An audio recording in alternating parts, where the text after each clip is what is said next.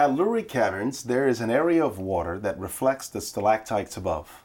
The depth of the water is misleading because it is only a few inches, but it looks much deeper than that. Oftentimes, modern leadership theories that contradict the teaching and example of Christ are like that body of water. They presumably show depth and seem amazing, but they are shallow. The work of the gospel and leading in that isn't for the here and now. It isn't for the immediate or for the numbers. The work of the gospel is to carry the good of the here and the now and allow it to grow further through into eternity.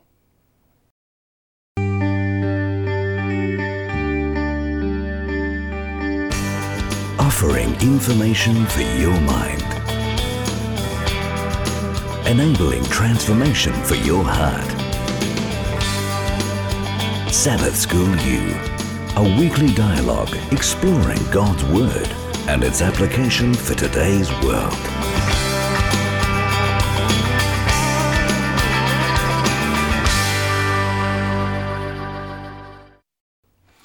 I'm Brendan Olbury, and this is Sabbath School University.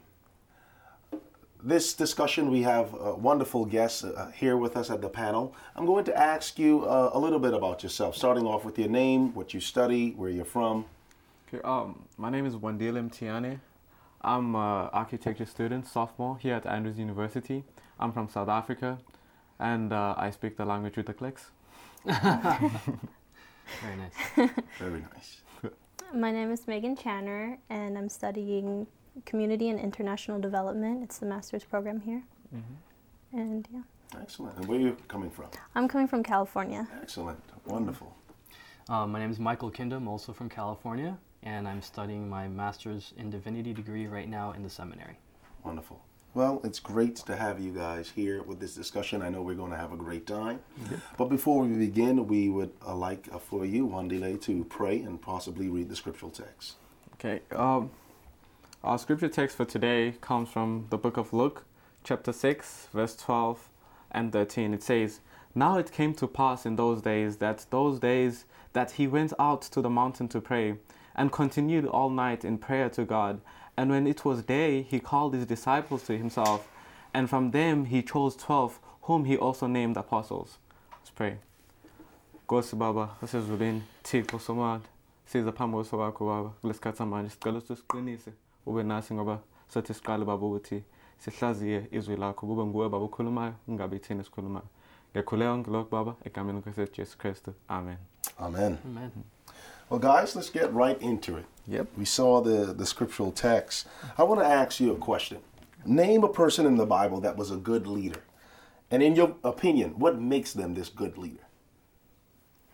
Well, I'm going to have to go with Moses because he was very humble and meek, and when the Israelites were driving him crazy, he went straight to God. Except for one time when he hit a rock and then he got punished. But for the most part, he was very humble, especially considering the fact that he was trained in the best schools in Egypt. Mm-hmm. And he relearned everything and did the shepherd job for 40 years to learn how to depend on God, and that's important. So, wow. Moses. Great example. Well, another example that I could probably bring out is Queen Esther. Queen Esther, a great leader. And, one of the things that I liked about that the most is that when push come to shove, she was not ashamed to identify herself as a Jew. A lot of times people in high positions in different kinds of organizations, sometimes faith is not something that they are comfortable talking about, but she wasn't ashamed to really express who she was and to be accounted for. Okay. Yeah. Excellent. I'd also go with Moses, because I remember there's this scenario when the Israelites were all surrounded. There were two mountains on the side. The chariots and Pharaoh were coming from behind, and in front of them was the Red Sea. I can imagine the old guys coming up to him. "Hey Moses, were there no graves in Egypt that you come and bring us out to die in the desert?" And we see good leadership qualities from Moses, because he still stood firm and said that the Egyptians you see today, you may never see again. God will see us through. So I think those are some leadership qualities that we all should adopt. And I think he's one of the good leaders in the Bible. Yeah. Yes, he truly is. All great examples, even when you think about transitional leadership from Moses to Joshua. The dependence on the leadership role was on God himself, God Almighty. Yeah. And I think that's very essential to make a good leader, is to have, a formalized relationship with God, to be dependent upon him. Right. So I want to ask you guys, thinking through all the good reasons that you have for your faith, and at the same time, what role has it experienced in your life? Can you tell me why we need both? I think faith is one of the major concepts behind Christianity, because the only reason why we believe in God is because of faith. Okay. Now, in order for us to be able to believe in him, we have to have faith. So basically, what I've realized is that we can have faith and believe in God, but the demons also believe that there is God. So in order for us to distinguish ourselves between believing in God and the demons, we have to have that relationship with him. We have to have an experience with him, so that whenever we face difficult circumstances, we can always fall back to say, hey, thus far God has led me, Ebenezer. Yeah. So basically you're saying we need to not only claim that we're believers, but we must be followers. It's like, when you start all of these web pages and all of these media applications, it's a keyword that stands out, and it's a follower. Yes. How many followers you have, because to exemplify if you're a popular person, the tweets, you write a passage, you want to see how many followers have commented. We have to show, based on our relationship with Christ and our character development, that we are followers and not just mere believers. Right. A lot, I think, as a matter of fact, now that you mention it, I think that concept of follower has been dumbed down today, because, as you have said, in social media, you just click like on a Facebook page, you're automatically a follower, where in fact you're probably just a fan. And where being a follower of Christ has completely different implications for us. So I think that that's something that we have to try to differentiate. Yeah, well, so tell me something. What then did Jesus do to transform his disciples from the uneducated to the leaders? He must have had some form of recipe. What was this recipe, this method he used? It's interesting, because when I read that text, it just was great for me, because like when I looked at it up, it says that maybe let's look at Luke chapter 6, verse 12 to 13 once again. It says, "Now it came to pass in those days that he went out to the mountain to pray, and continued all night in prayer to God. And when it was day, he called his disciples to himself, and from them he chose the 12, whom he also named the apostles." Now, what was interesting to me is the fact that he called his disciples, right? And then from them, he chose the 12. So I was thinking to myself, what's the difference between a disciple and an apostle? So I looked that up, and I realized that a disciple is a follower of Jesus, right? A follower of Jesus. And an apostle is a person who is sent by Jesus. So now there were a lot of followers of Jesus. But out of these followers which were there, Jesus chose the 12 to be apostles. So first he taught them. But when they were following him, they were looking at all these miracles happening, and Jesus was teaching, and all these things happening. Those were the disciples. But when they had got to learn more about Jesus, when they had got to learn more about the ministry, he made them into apostles, which means he sent them out to preach the gospel. So I think that applies to us today as well, that not only are we followers, but we should also be what? Apostles, which means that we should also go out there and preach the gospel. Amen. Yeah. Three elements, and I'm taking a small group class, focusing on all different types of growth groups, small groups. I'm sure you've taken maybe the class, Michael, being an MDiv student, and there's something essential here in the scriptural text, Luke 6. He first went out to pray. Yes. That is crucial when it comes to discipleship and looking for future leaders, and you want to equip them. That I asked my professor, how do you choose? Only through prayer. Because it is only by the discernment of the Holy Spirit and that encounter with him that you're going to be able to choose those that you know eventually that you'll be able to teach and equipped, and eventually they'll be prepared to go out because he sent them.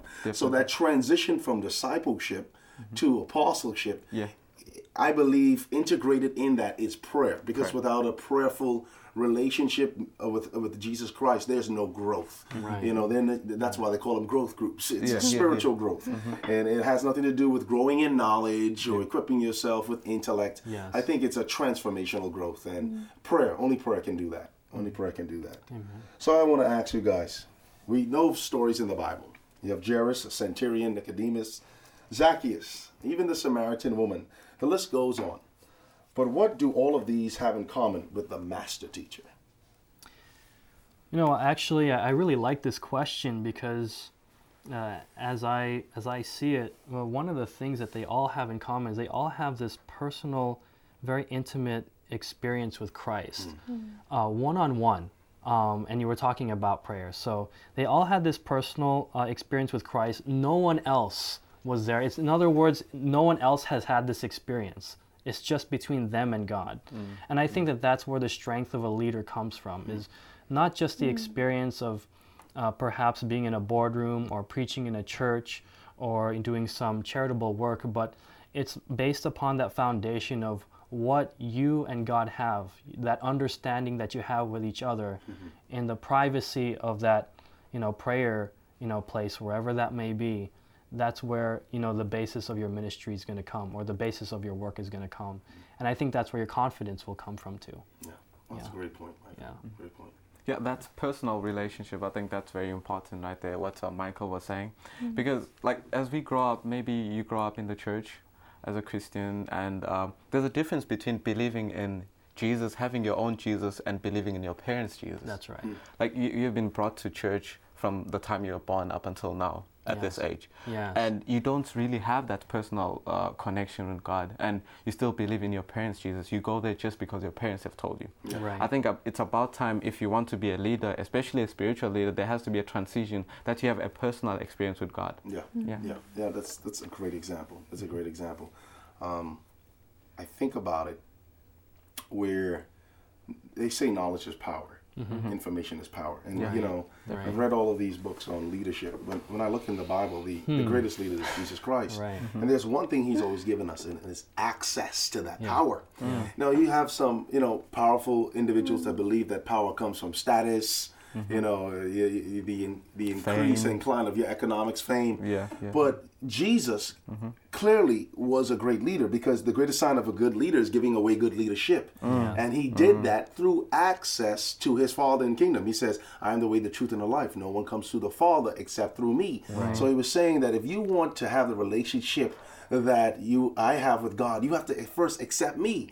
Because remember, he was the Word that became flesh. And I love that, because you have so many people that are so afraid to give away knowledge because they don't want to pass on that leadership portrait, or give them the keys to success or the recipe, because sometimes we're power freaks. We're just power. But there's power in Jesus. He's literally the one that has showed us the way for the access for great leadership. Just playing off of what you just said, Brandon, about this knowledge is power type of mentality, especially that mentality in the Western world, where knowledge truly is power. Whoever has the most amount of information is going to win the case. But if we look at Christ, we see a lot of pastors and even ourselves, usually pastors, leaders of any sort, how big is their library? It's huge. And again, you definitely, all of that will help you in your ministry or whatever position you're in. But how many books did Jesus have? Good question. How many books did he have? He was just walking around, just hanging out with his disciples, and I don't think he could really carry very much, except probably just the clothes on his back. But I think the power, as you were saying earlier, is definitely coming from that, that very strong relationship with his Father, that confidence in knowing that what he's doing is exactly what God wants him to do. He lived the book. He lived the book. Yeah, that's it. He lived the book. So tell me, what leadership trait then do we learn from this? You know, it's interesting when I look at the life of Jesus Christ himself. He basically spent his life between two places, and that's the mountain and the multitude. Yeah. In the mountain, what was he doing? He was there praying. Right. And in the multitude, what was he doing? He was there interacting with people, healing people, preaching to people. So I think if you have these two traits, you're a great leader. Mountain and multitude. Mountain and multitude. Yeah. I think it's interesting, like that you say mountain and multitude, because when we were reading the verse, it said he would go to the mountain to pray. And if you're going to do anything, even, you know, coming and talking at a Sabbath school, or, you know, sharing your testimony, you have to be connected to God and have prayed before if you're going to reach anybody in that crowd. Otherwise, you're just, you know, everything is falling on. I mean, God will always have a message in what you're saying. But, True. Yeah. I mean, what power you would have if you had prayed, if you had gotten up early like Jesus did and went to the mountain and prayed. That's right. And you would think, oh, he's Jesus. He's the Son of the Most High. What Yeah. does he need to do? Why does he need to pray? I He doesn't need to pray. He didn't need to pray. Yeah. But it's amazing. One of the traits that I've seen about Jesus Christ and everything that he did, leading by example. He led by example. He never asked us to do something he never did himself, even though he never needed to get baptized. There was no need for baptism. I mean, for Christ, he was a perfect being, but he did it because he was a leader. A great leader is someone who never asks you to do something, otherwise you've done it yourself. Yeah. And I don't know what trait to call it, but I want to say that prayer. He led by prayer. You know, he even taught us how to pray. I mean, you can't go wrong. You know, I believe the trait here is humility. Leadership, I found it. Leadership, true leadership requires humility. Because you can be a great leader, but people don't care how much you know until they know how much you care. Right. So, you know, that's just awesome right there. It's funny you say that, because like the other traits I'm remembering now is that Jesus was firm. I remember when the Pharisees, they tried to question him and stuff. He even said, "You brood of vipers." he was straight to the point. It didn't matter what the crowd was like. It didn't matter what the greater population thought. What is true and what is wrong is wrong. So he stood to his point. He stood on the truth. And whatever he did, whichever debate he engaged in, he referenced the Bible. I think that's one thing that we have lost these days. And that's one thing we should go back to. In whatever conversation we have, when people try to come against us, let us reference the Bible. And that's exactly what Jesus did. He lived by the Bible, and he also referenced the Bible. You remember when he was tempted by the devil? Same thing. He referenced the Bible. That's the only way he was able to win the debate over with the devil. So I feel it's a very important thing that we spend time with our Bibles, so that we know the truth, so that when we are questioned out there, we know what to say. Well. You're going deep now. You know, ministry sometimes can be perceived, and it is at times, a 24/7 work, 24 hours a day, 7 days a week, obligation, duty, task. And we see in the life of Jesus, 3 years of ministry. It took him 30 years to prepare for 3. But he was at it. He was avid about his purpose. I mean, what lessons can we learn from Jesus about a ministerial work that entails a 24/7 day, week to week, 24/7 task? Being mindful of the fact now that we have to practice what we preach, we have to live what we preach. It is 24/7. Yes, Even in your sweet dreams, you're thinking dreams about what you're going to do tomorrow. Right. So it's a 24/7 job. What can we learn from this? What can we learn from Jesus' ministry? Well, I think for Jesus, time management was a big thing, because we live in a society where you stay up all night and then you sleep in as much as you can, and it's like a drudge to have to get up early. And Jesus is like the opposite. he's like getting up super early. Like nobody is going to get up, at dawn on this campus unless they're serious and determined about whatever they're doing. Architecture. And it's just the complete opposite of our society. And Jesus was using time management.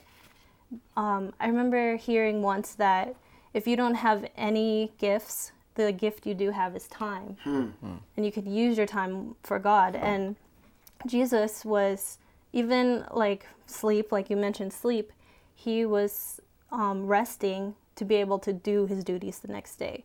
Because, the past 2 nights, I'm going to admit, I've been up till 3 a.m.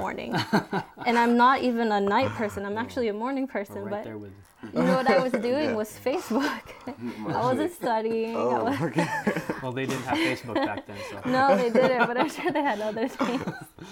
But, and then in the morning, you didn't get that sleep. You're tired. You're a little bit more grumpy because you don't have the right balance in your body of happy hormones. And so you're just kind of like, get out of my face, give me coffee or something, and it shouldn't be that way. Aroma tea. Yeah. Or decaf. But it shouldn't be that way. Yeah. No, great point, Megan. Great point. Actually, just, playing off that too, every leader needs their outlets. Jesus even said, come rest a while. There's 2 extremes of leadership. There are those who are, very lax about what they're doing. They're not very productive, very unorganized. I hope I'm not in danger of that. And then there are others who are really workaholic, and they really don't know when to stop. Sometimes to the point where even their first ministry suffers, which is their family. So, we have to have those outlets, and we have to realize that the solution to all the work that needs to be done is not more work on you.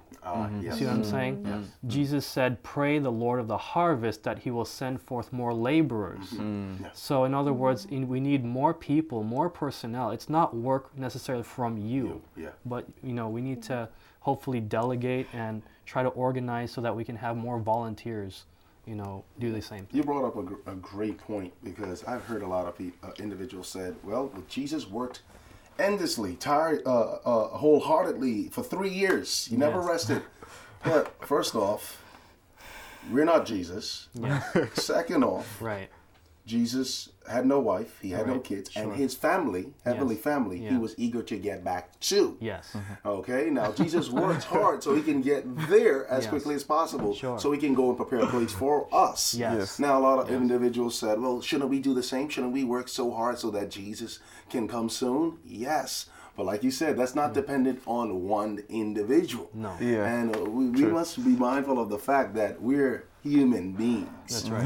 And we need a good temperate life. We need to eat right, sleep right. Absolutely. Because it reflects, our work. And I believe the 24 hours has a lot to do with time, and also realizing that we're human beings and we can't do it all. Great points. Great points. Absolutely. So I want to ask you, how do you recharge your body? How do you recharge? Tell me one thing that you would do. Synapses of when you're down, how would you recharge? Is it exercise? Well, as an architecture major, I need a lot of recharge, especially at the end of the week and stuff. Because, to be honest, my day ends at around 1 a.m. almost every day. There's studio, there's projects going on. You have to build models, design, all these things. They go on and on and on. But you need that time to recharge. There's this song which says, "Sweet hour of prayer." So I try by all means to wake up early in the morning and have that sweet hour of prayer. And that's what gives me the energy to take on another full load of architecture, full load of drawing and designing and all these things. But one thing which is a blessing, though, is the Sabbath. Like, I can see everyone at the Andrews campus, they just celebrate Friday afternoons. Like, yes, finally. 12 o'clock, actually 12 o'clock. Finally, everyone gets to rest. They go to the beach. They they have fellowship. That's when we get to rest and rest in the Lord, read the Bible, and it's just an awesome day. I don't know how people do it who don't have the Sabbath. I wouldn't survive in a secular university myself. Right, right. What about yourself, Megan? What do you do to recharge? What's your method? I run away to the woods. I love hiking, and I feel trapped when there's no place to walk and see like nature and everything natural, nothing man-made. It really does recharge me. I can be there for a couple hours. Wow. So are you a hippie? Or? Oh my goodness, my boyfriend says that I'm a hippie. Nothing wrong with that. No. You know what?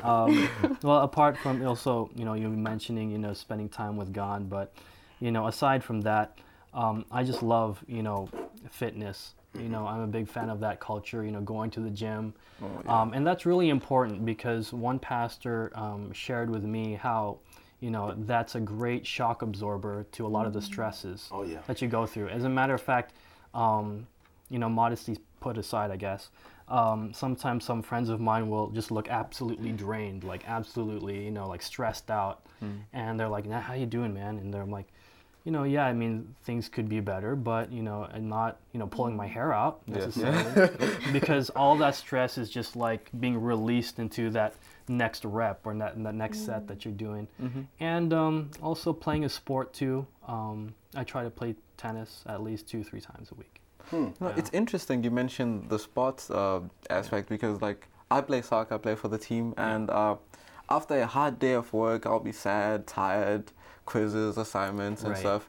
But as soon as I get to the soccer field, I forget about everything. By the time I come out of the soccer field with the guys, we'll be all happy and stuff and get back to work. And as a matter of fact, it's been scientifically proven that exercise is the best way to improve your memory. Even better than any herb that you can drink or anything like that, but exercise.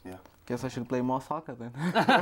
All of these things are essential, and the reason I ask is because, when you find time for yourself for recharging, then you're able to really exert more energy into your passion for serving others, discipling. Absolutely. God wants you to have a, recharge moment. And even all of you made great examples. For me, I just feel as if I need to cook a good meal. Like something that's good too. In the cookbook, I try to make something that I won't make in 15 minutes, that comes from a can. But to really make a meal, my wife and I, we do it together. And when we eat that meal, if we don't want to just eat by ourselves, we love to see other people eat. So we invite people over for fellowship. And these things are important because I believe it really leads to, our spiritual growth. It really does. So when are you going to invite us over? Oh, right after. Okay, all right. Right after this discussion. All right.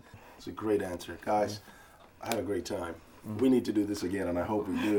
And for those that would like to join in the discussion, visit our Facebook page off the link of our website at www.sabbathschoolu.org. That's www.sabbathschool.org. For Sabbath School University, I'm Brendan Albury. We'll see you next week.